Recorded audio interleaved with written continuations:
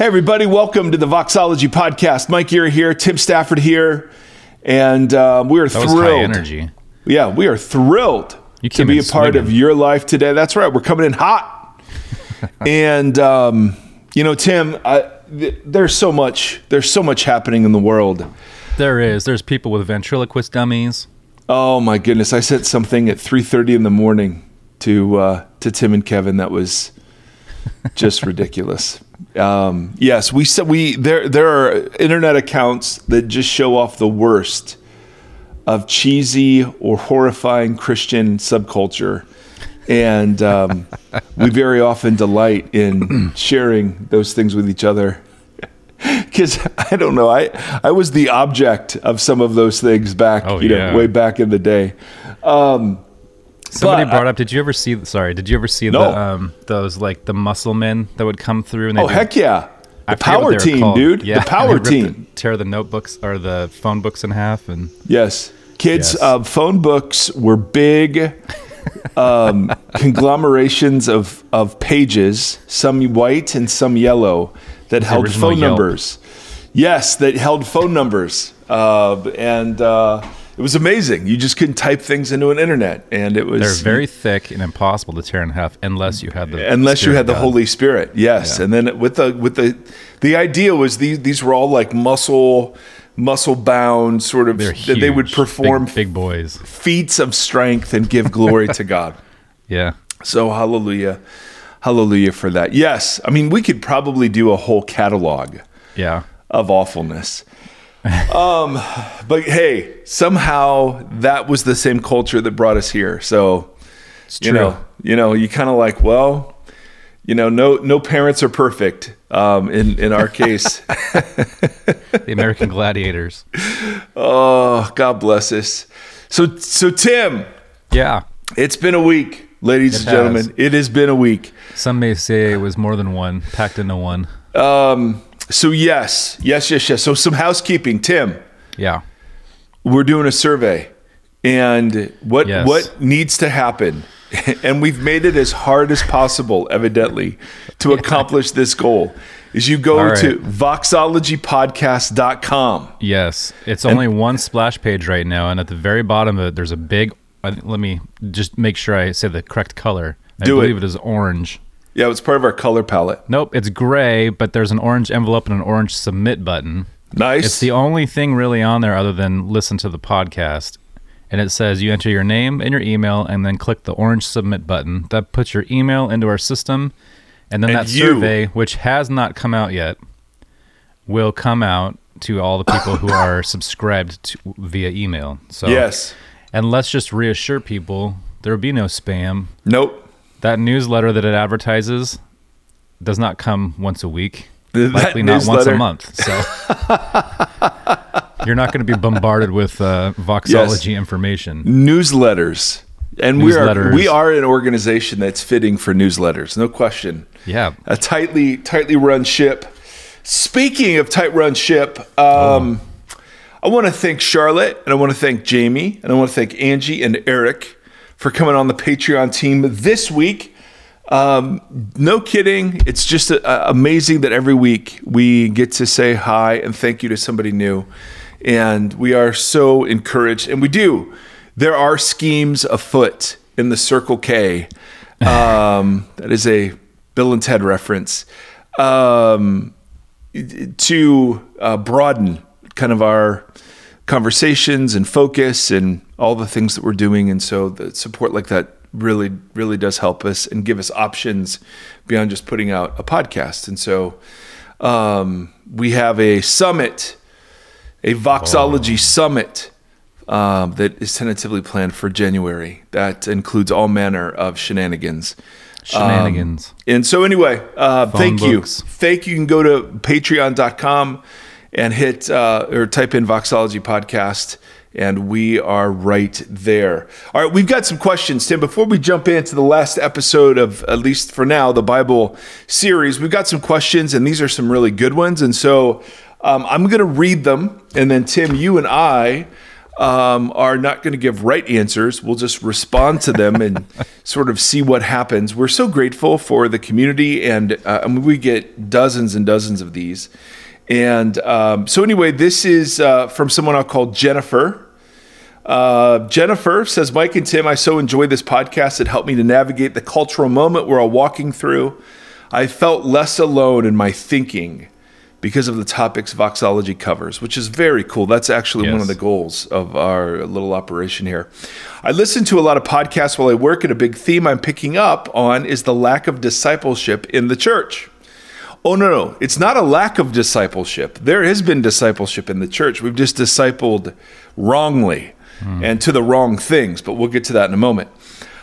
She writes, I keep hearing that politics, news, and social media are currently doing the discipling of our church members to disastrous results as we have seen played out over the last couple of years. My husband and I run a small campus ministry and have combined the Bible study time for that ministry with a small group of our church. Part of the hope for this is that we would start talking about discipleship and making it a foundational part of the group. However, I'm quite at a loss as to where to start. I would love for you guys to talk about what being a disciple of Jesus is and what discipling others looks like. Any resources you have would be helpful. So that's a fantastic question. So let's start first by taking this very religious word, discipleship, and turn it into what is just an ordinary human concept, which is learning. Yeah. So to be a disciple, and I'm sure we've said this, and I've said this multiple times, but it was new to me once when I realized, discipleship isn't a religious activity, it's a human activity. Discipleship is just learning to do or to be what someone else can do or is. That's all it is. If I'm going to learn how to play tennis and I want to play tennis well, I become a disciple of a tennis pro, and I go to the country club, let's say, in a very white example, and I put my white shorts on and learn from the tennis pro, right? And the goal of my discipleship is to be able to perform, not to learn tennis theory, but to be able to hit the tennis ball the way the pro hits the tennis ball. And obviously that's a long way off and lots of practice, but I'm learning the building blocks that make such sort of activity possible. Yeah. So we apprentice ourselves all the time. So some of it is totally unwittingly and unconsciously, right? I mean, our parents teach us how to live without even consciously teaching us how to live. We just pick up. Your country teaches you how to live. There is a patriotic narrative that every country has, or a religious subculture that we picked up that didn't even have to explicitly say certain things, but we picked them up nevertheless. So we want to take discipleship away from a religious category and turn it into a human one. And it's one that we're always doing. We're always observing. We're always watching, and we're always imitating. This is just what we do. Yeah. So if we're talking about discipling to Jesus, there are so many things that are involved in that. I'm just going to start riffing, Tim. I want you to interrupt, and call me names if I'm off base here.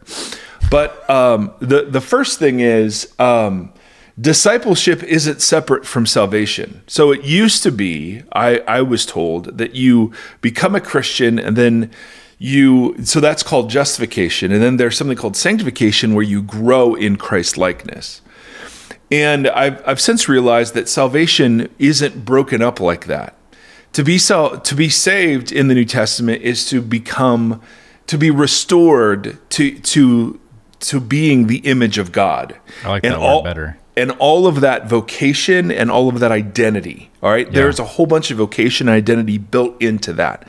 So I'm not learning. The goal of discipleship to Jesus isn't learning how to do religious things. Right. The goal is learning how to be fully human. Yeah. And that comes as a direct result of salvation. And salvation on this account isn't the forgiveness of sins accomplished by Jesus on the cross. It includes that, but it's much bigger. It's the restoration of the image of God in me, which then leads inevitably to something called worship. And on the biblical account, worship is a life aligned to the purposes of God out of which alignment with the purposes of God happens, right? In real life. And so for me, discipleship isn't a religious concept. Secondly, it's not a religious activity. It's learning. It's learning how to be fully human. Any comments, Tim, so far? No, just that was a lot right there. Well, Tim, justified is sanctified, restored. Yeah. Bam. Worship. Yes. And then that lifelong learning to live and to emulate Jesus, but also to be fully realized as what the intent was to be human, then also gives you a good frame for repentance as being a part of that. That's right. Long journey. Yes. Repentance is almost always conceived of as the turning from idolatry to the re-picking up of which the I true do worship. About nine times a day. Yeah. I'm impressed it's that few, to be honest. I picture everything when I was a little kid, when I was really worried about dirty thoughts or like bad thoughts. I would imagine that my head was a typewriter, and I would literally I'm miming it for Mike. You guys can't see it, but scroll the what is that called on a typewriter? Yeah, the ribbon. It has a name. I can't remember, but I'd scroll the dirty thought out of my head or the bad thought, tear it off, crumple it up, and then throw it in a make-believe wastebasket. But the something about the active part of playing that out was helpful to me. And so even now with an idea of repentance, if there's something I think you defined repentance years ago in a sermon about the physically turning away from something. It wasn't just because we all grew up with repentance being confession.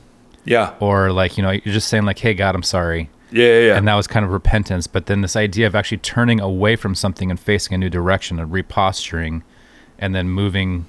So I do that daily with in a visual thing of turning away from whatever it is that I'm being distracted by or whatever I'm participating in, and mentally put myself in a physical position where I'm turning away from it. Right. So there is multiple times a day, but it's helpful in that idea of if I'm trying to be fully realized, which whatever that means, but if I'm trying to live into being what I was intended to be and to emulate Jesus, I have to the idea of completely turning away to reposture myself is very helpful for me. Yes. Oh, Tim, that's so good, because what it shows is that your idea of discipleship is directly connected and inevitably connected to your idea of salvation. If salvation is forgiveness of sins, then discipleship becomes sin management. Yes. All of the ways in which I'm trying not to sin and dealing with my dirty thoughts. If discipleship is whole life restoration and renewal towards the image of God, and again, we can get far more specific about what that includes, because of course it includes outward manifestations, but those are so not the point of the discipling work of Jesus at first. And so understanding salvation as restoration of humanity leads to a far different conversation about discipleship. A much more beautiful and fully, for lack of a better term, fully fleshed out. Yes. That's actually the best word. Yeah. Because the movement in the Bible is always word to flesh, right? The word became flesh. And so the word of the gospel spoken and in its power and the reality it creates intersects a human life or community.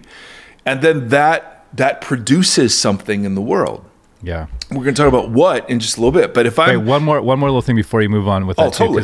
because since the new creation thing with sin being these cycles that we get caught in, man, I see that all day, every day, and just feeling like you're in the tumble dry, to reference our friend the dryer, and I can see it and I can feel it. I can see it in myself all the time. I can see it in other people getting caught in these cycles and then seeing the ramifications of those cycles. I was talking to a friend the other day about something, and we were seeing the fallout of one person's choices in all of the lives around them. Yep. And the choice that they made didn't necessarily have any intentions or anything in it that would affect the community at large, but it did anyway. Yes. And it's just in that cycle, you just you see the ramifications of sin and death. You see you can actually see it within the cycle of conversation, the way it affects a large group, but also just being stuck. Yeah. And so when you think about that idea of repentance, just to tie it to that, and trying to break out of that cycle and being freed from that cycle or forgiven from it or whatever, saved from it, it just makes so much more sense. And absolutely. I don't know. Yes, I like it. Discipleship, great stuff, dude. I want to push forward. Yeah. Because we have two other questions before we get to the topic. Discipleship is a communal practice. I was always told it's one-on-one, and I don't think that's what discipleship is. Discipleship is communal. It's a communal practice. Of course, there are pieces. Paul will say, imitate me as I imitate Christ. But he actually says that as a ministry team to a church. And so, there isn't this, hey, I have everything you need, and your goal is to become like me. No. The goal, again, the point we're going to make here in a little bit is that Jesus died to create a new social reality called the church. Okay? That's what his death brought about, among other things. Yeah. So discipling if it's discipling away from that understanding, then all we're doing is baptizing individualism with Christian ideas and slogans and not doing anything to confront it. So all of those are just high, sort of 30,000 feet. I hope Jennifer isn't super bored at this point. If somebody said to me, hey, I want to be discipled, what would I do? One of my all-time favorite Bible studies was with a group of cops who knew nothing about the Bible, and we went over the table of contents. Right. I just thought that was the greatest thing ever. But what I would do, and this gets really specific to your question, is I would literally do nothing, not a darn thing, but pick up the book of Mark, grab a notebook, have everyone read a chapter a week, show up with your questions, and then talk about how it is that we inhabit, as a small community, the practices of Jesus and the patterns of his life. Yeah. And then after, because ultimately the goal isn't to learn more about Jesus, although that will happen. That's always the byproduct. That's never the goal. The goal is something Paul calls the obedience of faith. Mm-hmm. And I know obedience isn't a super popular word and it's a power word or whatever, but that's not how Paul intends it. Obedience is just what happens when you worship. It's just you live a life in alignment with the purposes and work of God in the world. That's just all that is. And so we have to ravish people with a vision of life in God's kingdom and undisciple them. And so sitting in one of the Gospels does that. And then once we've sat in one of the Gospels, I'd go to the Sermon on the Mount, not surprising, and we would just spend time practicing repentance. So instead of cursing this enemy of mine, I'm going to practice blessing them. Yeah. Instead of seeing the opposite sex as objects, I'm going to pray unsurpassable worth over them. And again, some of these all of this could turn cliche, absolutely, and just performative, or they could be witnesses to the reality of this social reality called the kingdom of God. And their practices out of which we begin to engage as new creation people. You know what I mean? Like if I look around my life and I see myself as an agent of blessing and not cursing, then that leads me to live in certain ways that the Bible would deem as new creation. Yeah. And that's what I'm trying to be discipled into. I'm not trying to be discipled into new behavior. I'm trying to be totally reoriented in how I understand myself, my role in the world, and what God is up to. And of course, it's like world building, right? I mean, what the Gospels do is they build a world for us to inhabit. And then we practice inhabiting that world by doing the things that Jesus says are valued in the world that he is pointing to. Yeah. And so whether it's humility or generosity or kindness or justice or whatever, like we're stepping into those realities as a big or small community. Yeah. And then we're just learning, because ultimately, and Jesus even says this, don't there is a cost. There is a cost to following me, but the cost of not following is greater.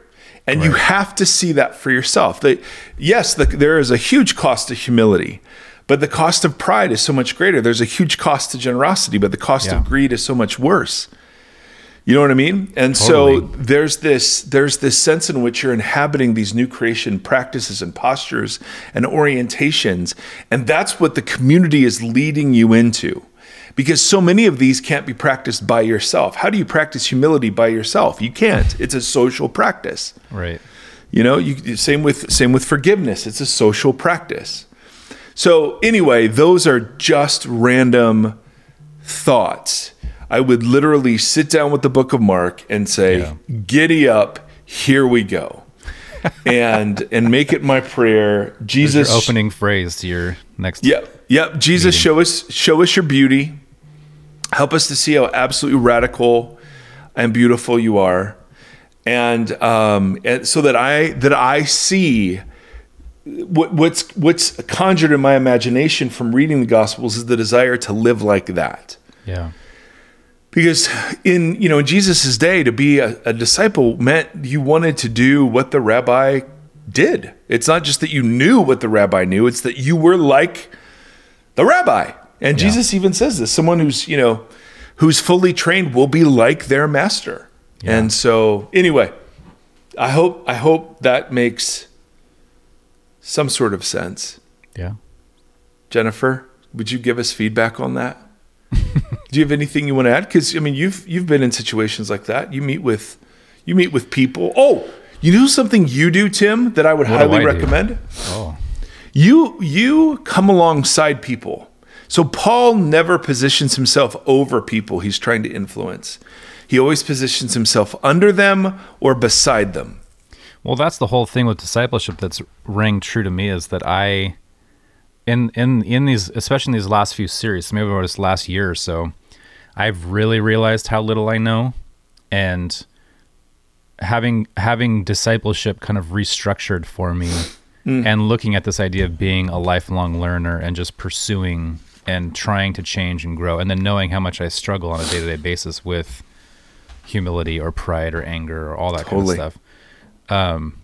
I don't see a point in positioning above, or like, I want to learn, I want to keep growing. So I like the idea of being in a group of people that are pursuing, growing, and learning together, and we all throw our stuff on the table and sort through it. And so, like, with this question, like, you and I were just talking that we're going to start meeting with college age kids in the first meeting. I just want to like hang out and find out, like, what are you thinking about?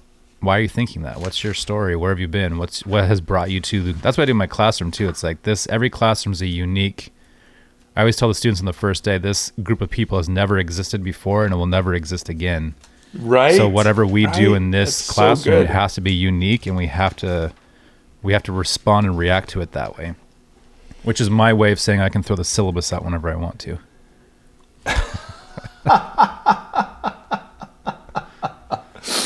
Oh, I love that, dude.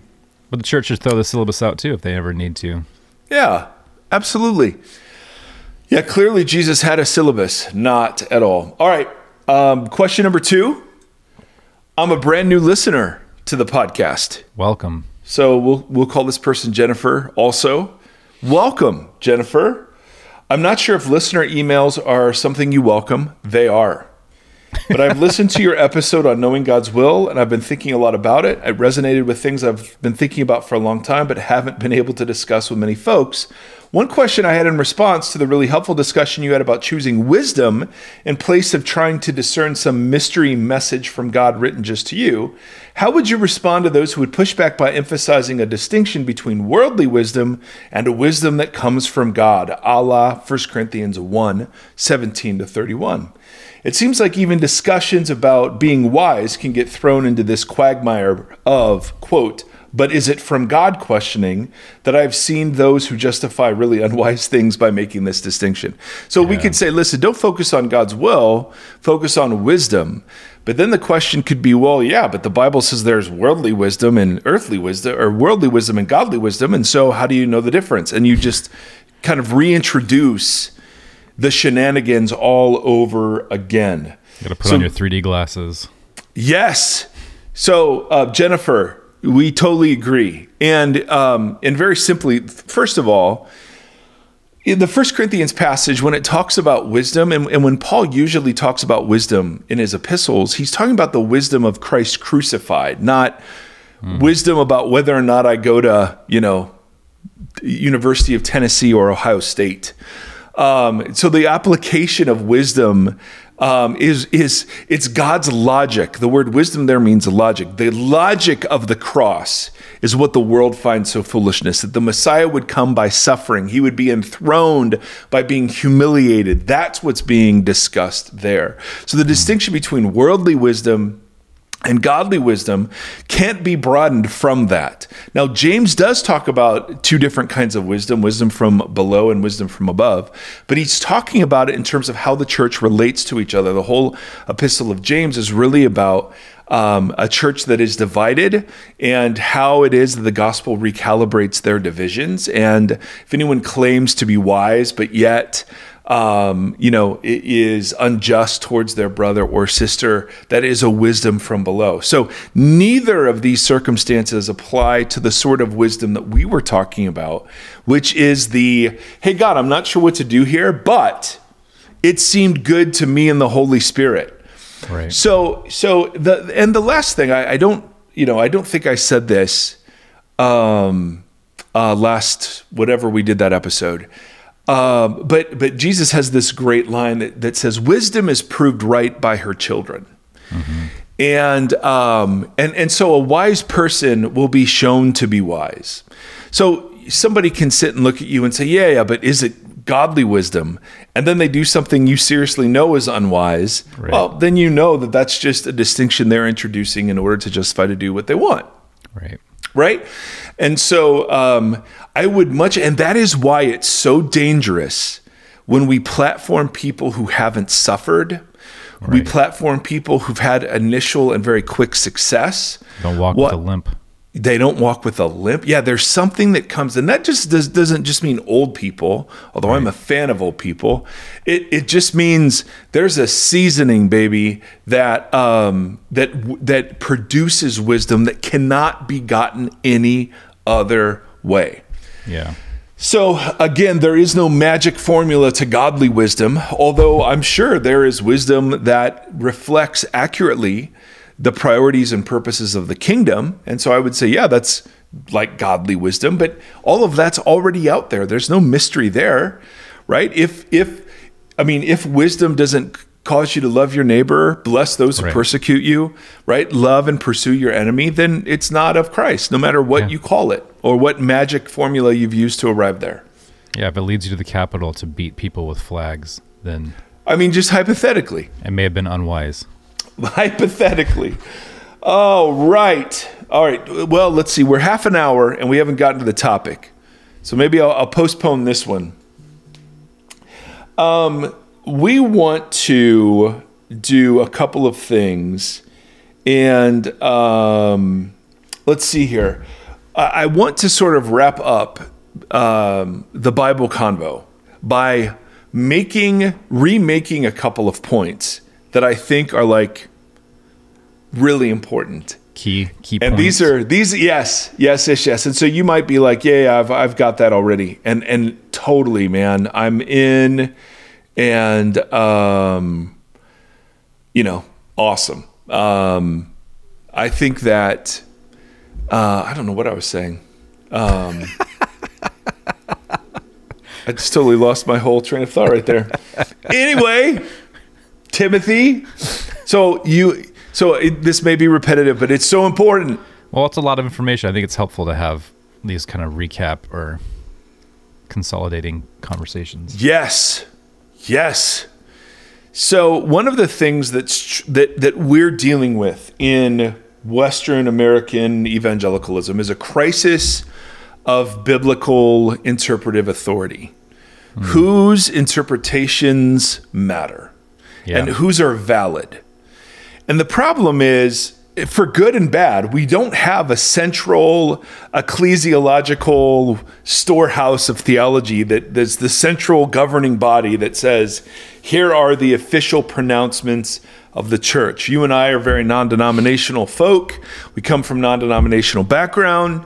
And the very idea that some central governing authority would tell us, the boundaries of faith or whatever is sort of like, oh, well, that's not how this works. But, all of the people in denominations have been doing this and benefiting from it. And obviously there are downsides to it too.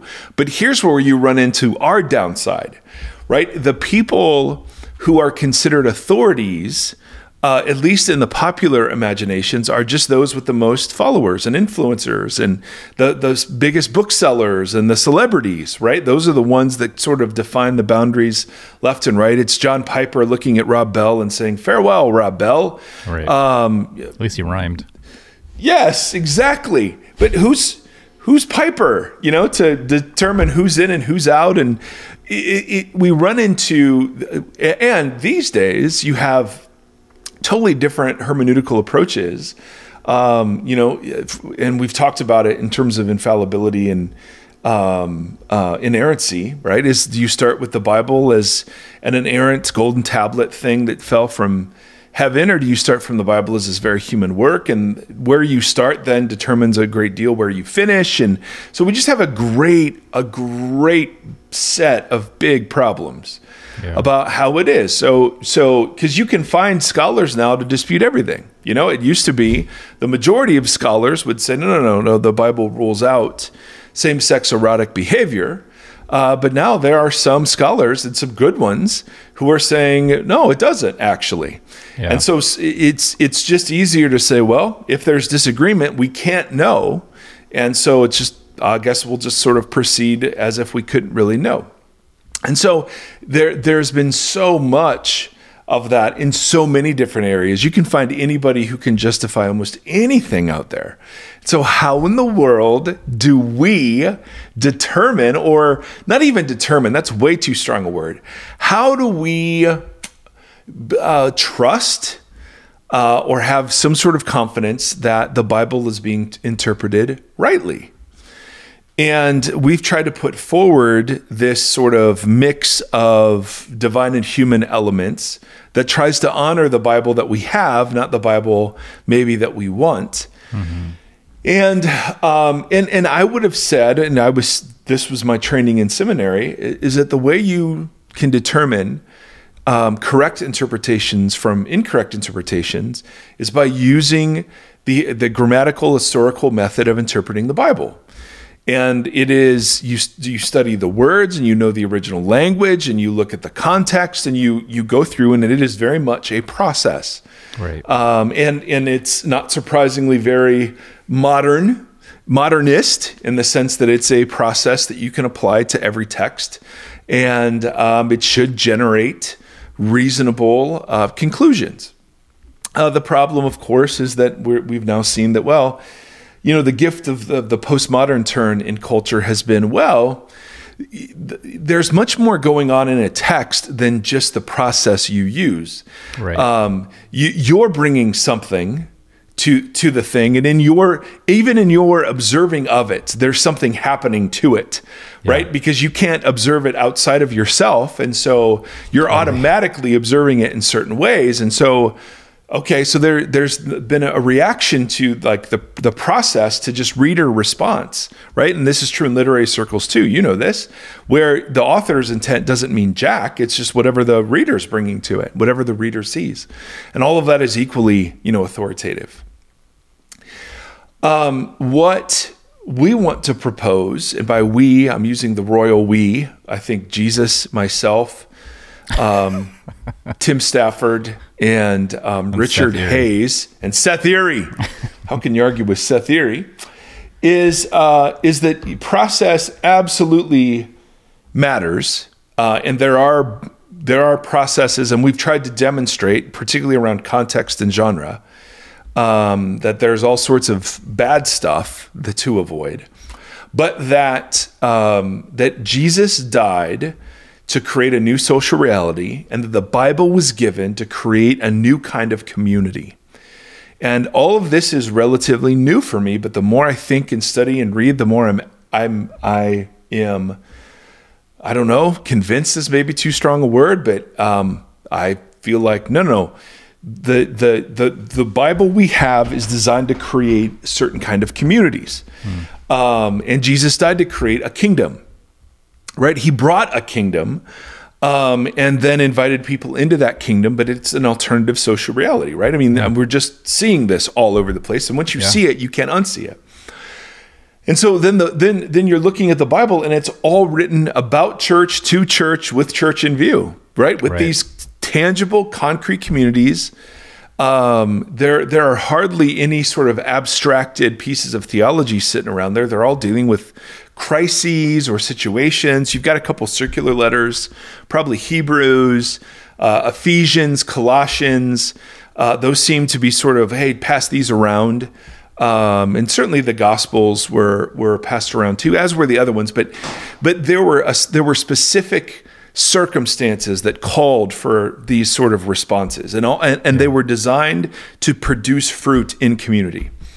And so, and I've said this before, but it's so unbelievably important. The fruitfulness of the community is the best indicator of the fidelity of interpretation. And I think as I've reread Jesus and his talk about false teaching, very often when he talks about false teaching, he's not talking about the doctrine that is false, but he's talking about the teachers that are false. Totally, yes. And there are pieces in the New Testament where false doctrine is rebuked. The idea that Jesus didn't come in the flesh, or the idea that Jesus didn't really physically rise from the dead, like, of course. But their idea of false doctrine is so much narrower in terms of the content of what is false, and so much broader in terms of the character and the damage it does to the community. That's the primary concern. And I cannot come away from, I can't help but come away from Richard Hays's book, that sort of outlines 3 different ways that fruit might be manifested. And I just go, man, this is the best I got. So this is how I would evaluate a church. This is how I would evaluate a teacher. This is how I would evaluate a community. This is how I would evaluate a movement, a worship song, and anything.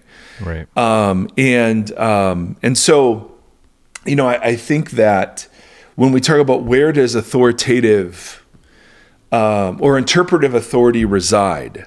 Well, it resides in the interaction between the text and the community. Where else could it reside? The author does play a part. The Spirit's inspiration plays a part, but so too the audience. Because, and this, my friend, this is so profound. Paul, I think, like he refers to Torah as either the law of death or the law of life. Mm-hmm. And I think, this is what Gombas argues and other apocalyptic Pauline scholars argue, that what Paul's doing there is he's saying that, listen, there are 2 realms. There is the old creation in Adam. There is new creation in Christ. When the Torah, and this would be the Bible of, the churches of Paul's day, plus some letters that had been written but not yet formally probably canonized.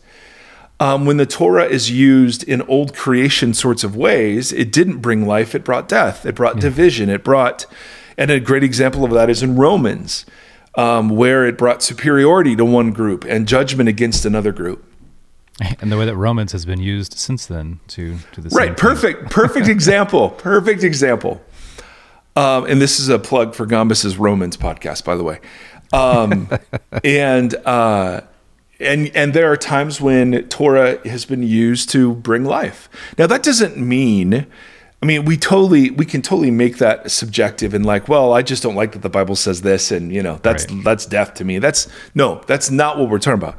We're talking about how it's used in the community, not what it says, how it's used. And there are old creation ways of using it and new creation ways of using it.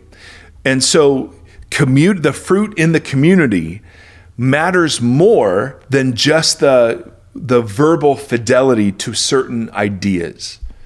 Because you can have communities that have wonderful doctrinal statements that are unbelievably toxic, and that, according to Paul, is the greater heresy.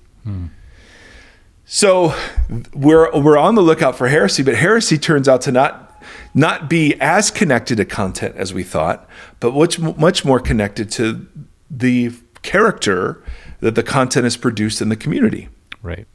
So there are three, and this is Richard Hayes's The Moral Vision of the New Testament. And I don't know. I'll put it in the show notes. Well, he's a freaking rock star. And so he's using this about ethics. He's like, so when do we, as we approach ethics in the New Testament, how do we know the difference between, a proper ethical stance and not? And he says, well, there are three pieces, three markers, three images, and they're community, cross, and new creation. And we've covered these, I know, ad nauseum, but we have to end the series right here, just reinforcing these. So community, what he means by community, and that's super important, is that the community is the primary addressee of the New Testament. It's not the individual. And already we're so different. If New Testament people, or I should say people immersed in the New Testament, begin to see themselves as part of a community and not just as isolated individuals, as part of an affinity group, and that the church is actually a political reality and not just a teaching worship event, then you're already ahead of the game by just seeing things that way. The biblical story is shared in the way that it is because it reflects and forms a certain kind of community. And as we've argued, that community is characterized by justice. And again, justice isn't some crazy, woke, progressive word.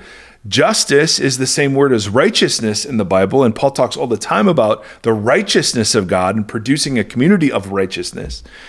But justice is just a way to refer to the steps that people take in a social reality to restore shalom when it's been broken. Yeah. And sometimes those steps are personal, and sometimes those steps are corporate, and sometimes those steps are structural. Yeah. And we get examples of all those in the New Testament, right? Yeah. We talked about this. This was so important to understand. And wisdom to see those distinctions within those different categories and how to go about that. Yes. A lot of times those exactly. things are, those kind of things are big touting points for churches, but the realities of them are often different. Right. So it's not just a community, although, inhabiting an identity as a part of a community would be a huge step for most Americans. Yeah. But it's a community that's characterized by the ongoing commitment to mutual flourishing. Yeah. The putting off, and we'll get more into this when we get to cross, but the putting off of power dynamics or social fractures, and instead the hard work of reconciliation and unity in the midst of all sorts of diversity. What could be more relevant now? Right, exactly. And God never, ever says, hey, when you're in the church, you're not a woman, or you're not black, or you're not gay, or you're not whatever. But it's that those ways of distinguishing ourselves are subsumed under something much bigger. We're all one in Christ, is what he'll say, whether it's Jew or Greek, slave or free or whatever. And so, so community, but a certain kind of community, a community. And think about all of the things, the dynamics that such a community would demand, right? Forgiveness, reconciliation, generosity, truth-telling, lament, right? Listening, hospitality. Right there it is. There it is. But this community, if it's a vibrant community, is going to be, secondly, cross-shaped. And Hayes has this great line. He's just like, Jesus' death on a cross is the paradigm for our faithfulness to God in this world. And then here's this quote, and it's so money. Our actions are therefore to be judged not by their calculable efficiency in producing desirable results, but rather by their correspondence to Jesus' example. So Driscoll, I was critical of Driscoll the moment he showed up on the scene. And people would always say, yeah, but look at the fruit of his ministry. Right. And I shouldn't say it like that. I mean, I just wasn't a fan. And I'm no hero. I don't mean to present it like I knew what was going on. I'm just saying I was critical of him in some ways. And the counter I always got was, yeah, but look at how many people are coming to Jesus. Right. Yeah. And what Hayes is saying is those results don't matter. That's not what Christian faithfulness is. Christian faithfulness is how close does the person or community follow the example of Jesus, rather than what kind of results do they produce. Yeah. And you're like, holy crap. Yeah. And so we had a whole episode on what it means to be cruciform, right? You cannot be cross-shaped and coerce people. You cannot be cross-shaped and threaten violence. You cannot be cross-shaped and claim your rights as a pattern of life. To be cross-shaped is to put all of those things aside for the sake of the other. Now, and that means, of course, that we still love all those who claim to be Christians who aren't doing those things, right? We don't get to make enemies. You don't have right on crosses. You don't get to make more enemies. You've been relegated from the human pool into something that's now just as good as dead. And this is just getting into the logic of the cross, right? That you mentioned earlier. Yes, that logic breaks itself down. That logic does not allow you to exalt yourself, right? Because the way to exalt yourself is through your humiliation. Yeah. And the way to gain victory is by losing. That's why it's the upside down kingdom. Exactly. And that's the wisdom, that Paul talks about. That's the wisdom. He says, man, the powers, they wouldn't have crucified the Lord of glory had they known this wisdom. Yeah. Right? I mean, no one saw this coming, for crying out loud. Now, for us, it's all old hat, but none of us really believe it. Right. We don't believe the world works this way because the world doesn't work this way. So the church is to be the social embodiment of this upside down way of Jesus. And of course, that doesn't happen easily overnight, right? I mean, we're just the squirreliest group of people in the history of the world, but that's the aim. Yeah. The that's aim is part of it too. The fact that our inability or the unease, it's simple on paper, right? Like you just diagrammed out how this looks. Like these are the choices you make. This is how you do that. Oh, but easy peasy. The unease of it has to be a piece of the puzzle. I mean, how you interact with a text that does, like we've gone through the inerrancy and we've gone through the fact that people's handprints are all over this text and all over this, where our blood is in the mix. Right. But the other side of that, the deistic side, the God side of that text too, like complicates a lot of the way that we interact with it. It's just so much bigger than we just take so much of the fuel out of it with the way that we use it, right, and interpret it and apply it and dictate it. And yep. So if I'm discipling somebody, the goal of my reading Mark is to form a community committed to the restoring of shalom with each other, and to begin to inhabit postures of life and modes of life that are cross-shaped. Yeah. Because that's where you experience resurrection, right? According to Paul. Yeah. And pretty simple on paper. Oh, on paper. So's love your neighbor. Yep, on paper, pretty easy. I understand that. And then new creation, and this is something I think we've talked a lot about, but I want to re-hit that there are two ages that currently exist in the Jewish conception of things. From what I can tell, it was thought that the present evil age of sin and death and trespass and injustice, that age would be wiped away by the coming of Messiah. And what would be inaugurated would be a new age, the age of Messiah. They called it the age to come. Right. And their sin and death would be dealt with. Isaiah talks about a new exodus, and the prophets Isaiah talks about, people streaming to Jerusalem. Jerusalem is then lifted up over her enemies. Right. Yahweh takes up residence again among Israel. Israel is at peace. Everyone sees the glory of Yahweh, and the knowledge of God, covers the world as, waters cover the sea, right? It's this incredible picture. Yeah. And that is a political vision that got even more political when Rome was in charge. It's also a very poetic vision. Oh, it's beautiful. I mean, read from Isaiah 40 on, and this is what Jesus is doing, although he's doing it in such surprising ways. He's not doing it nationally, which is fascinating. Right.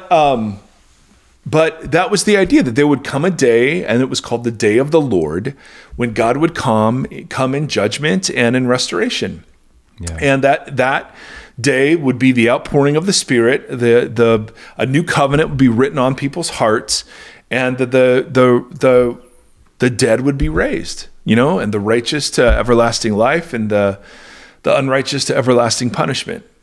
And that was a pretty fair conception of how life was supposed to go.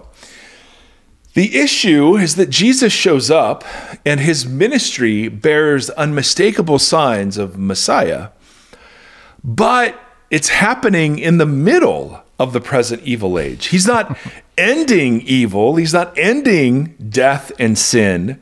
But yet here are unmistakable signs of the Spirit's presence. And then when he rises from the dead, the reason that's such a big deal and so surprising is it wasn't supposed to be one dude in the middle of history. It was supposed to be the whole general resurrection of the dead. And so here's Jesus rising from the dead. And what begins to dawn on the New Testament writers, and this accounts for so many crazy ways they try to get their arms around this, is how in the heck is Jesus the Messiah? Because he is. He's risen from the dead. The Spirit has been poured out. A new covenant has been written on the hearts. And yet, Israel is still subjugated. Sin and death are still loose in the world. The power and the principalities are still at work. How can that be? And so the way Paul will conceive of this, and I think he takes his cues from Jesus, because Jesus sort of talks about the kingdom as being here and the kingdom is still coming, is that Paul will talk about we're the people upon whom the fulfillment of all the ages has come, and yet we're still in the middle of the present evil age.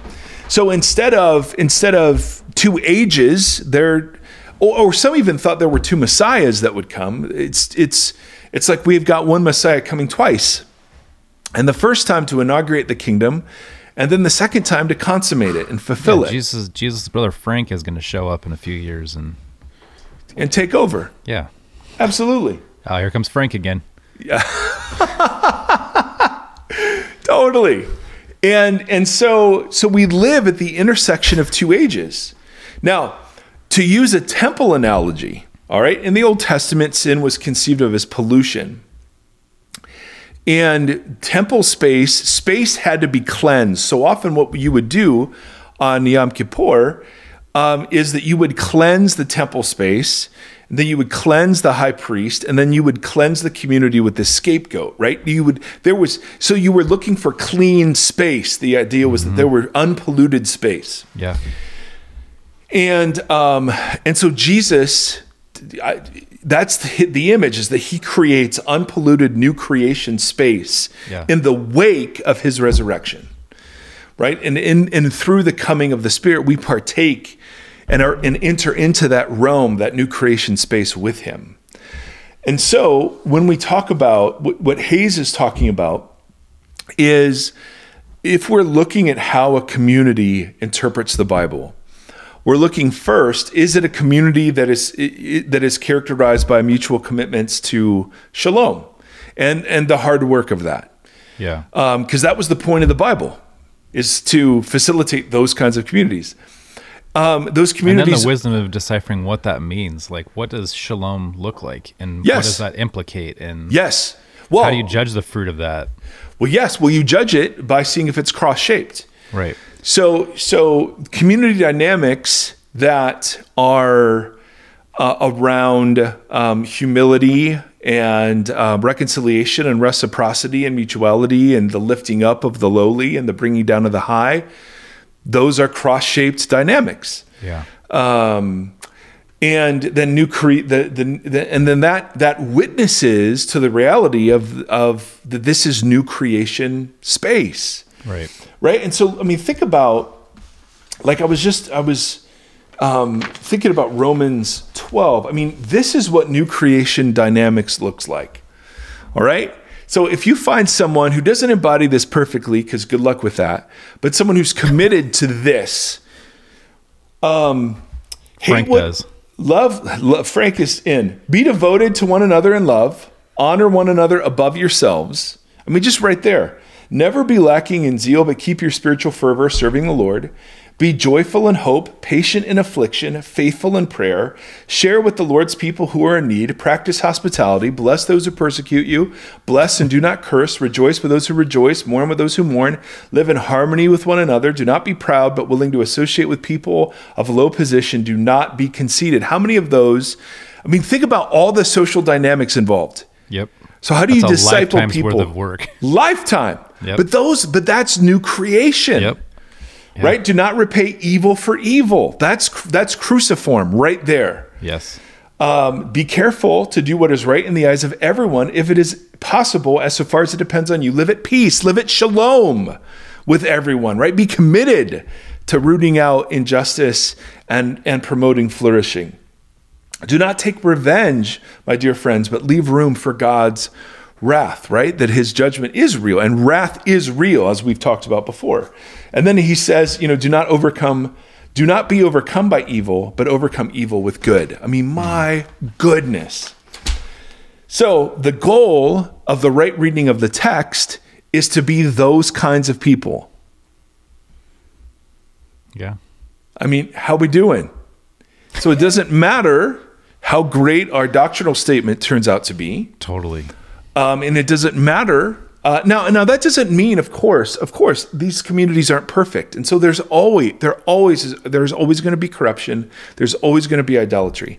The point isn't whether or not the community is perfect and faithfully embodying this, because we won't always be. The point, rather, is this what we're aiming at? Is this how salvation is pictured? Is this how the Bible is to be understood and practiced? Right? Is this the goal? Is this the telos of the community? And when it fails, do you reposture and continue? Like, that is what being a student is. That's what learning is. The way you actually learn from it. Yes. Oh, Tim, I'm sorry. I'm so excited. I'm talking over you.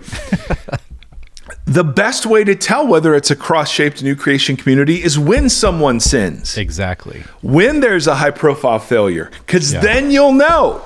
Yeah. Is this a sin management organization that protects its reputation? Yeah, and that's all we're seeing, again, on just a large scale, on the large entities that exist in this country. But as really heinous abuse things come out, a lot of it has been how to save face and less about the justice of the situation. Right. And, that always makes me think about tying millstones around your neck and jumping in the sea. Because what that does to my friends who already think that Christianity is bananas. Right. When they see this and they're like, well, and I'm like, yeah. Yeah. Yeah. Yeah, I'm with you. I mean, totally people agree with you. Yeah. I mean, listen, no one needs to be told when they see old creation dynamics. I mean, people are just leaving the church. No one has to announce this. Yep. That's not good news for anybody. Right? So I'm just fine with people leaving, because I don't, I'm good with people leaving bad things in order to find better things, for sure. I don't know, man, but this is just such a new way for me to see my life, to see my vocation, to see the gospel, to see church, Yeah. to see Bible study. Like when I read the Bible, is this what's being born in me? Or am I using it in old creation ways, to judge, to rip? And again, there's good discernment. We've talked about this, of course. But, man, I just sit and so hunger to be a part and dedicate myself to being a part and trying to build a community that looks like this. Yeah, I totally agree. When you were talking about like why did the Messiah come mid-sentence and not as the exclamation point or the period of the sentence? Like, there's something so profound about what that really implicates and means for us. Like, the now and not yet of why we are trying so hard to crack this code and like understand how it is to embody the kingdom that he did establish, but in order to move towards the kingdom that is coming, or however you want to play that out. But there's something so intrinsic and so important about why we're mid-sentence. Oh, it's so good. And I don't know what it is fully, but I think I'm so curious, and I think there's the mystery of that, and the mystery of what I was saying earlier about the Bible being like the God side of this. Like, I think that as soon as we start saying that the Bible is not inerrant, people are automatically like, so you don't think God is speaking to it? Or like it's like we're saying that God's not a part of the conversation anymore. We're like, oh, well, but I don't believe that at all. I know you don't either. That there is this other side to it that is an entity that we don't fully understand and is communicating with us in a way that we're trying to posture to hear better. It's just, there's just so much to it. Yeah. And there seems to be, it just seems that Jesus came in the middle, that was fully intentional, obviously. On his side of the fence, I'm sure he's just like, yeah. On our side, it's like, well, what does that mean? Why? What does this all look like? Why are we being called to participate so much in something that is coming? Yeah. Why are we being called to embody these new creation dynamics now? There's something to that I don't fully get, but I'm with you. Like, I think this is so much more compelling, and I'm so much more like invested and curious and excited about what the outcome is. Yeah, man, me too. That's well said, Tim. Well, listen, gang, we'll wrap it here. Would love your thoughts, man. Would really love your thoughts on some of this stuff. We'll be moving on to other topics. We've got a couple questions I didn't get to. But we are so very, very grateful that we get to do this with you. And so thank you. Thank you for all the ways that you push and correct us. And man, we're just honored to do it. So may the Lord. I love this because I'm learning, and I get to just sit here and pick apart. And so. Oh, me too. Me too. Anyway, folks, may the Lord bless you and keep you. May the Lord shine his face upon you and be gracious to you. May the Lord lift up his countenance to you, and in these days, may he give us peace. Amen. Amen.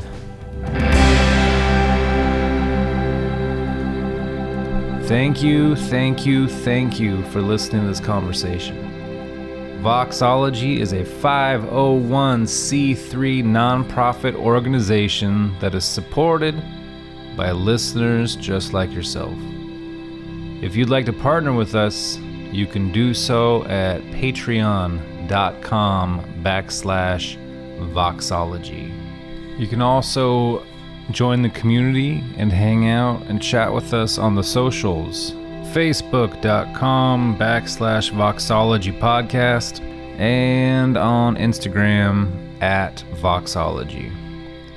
Thank you for walking the long road with us.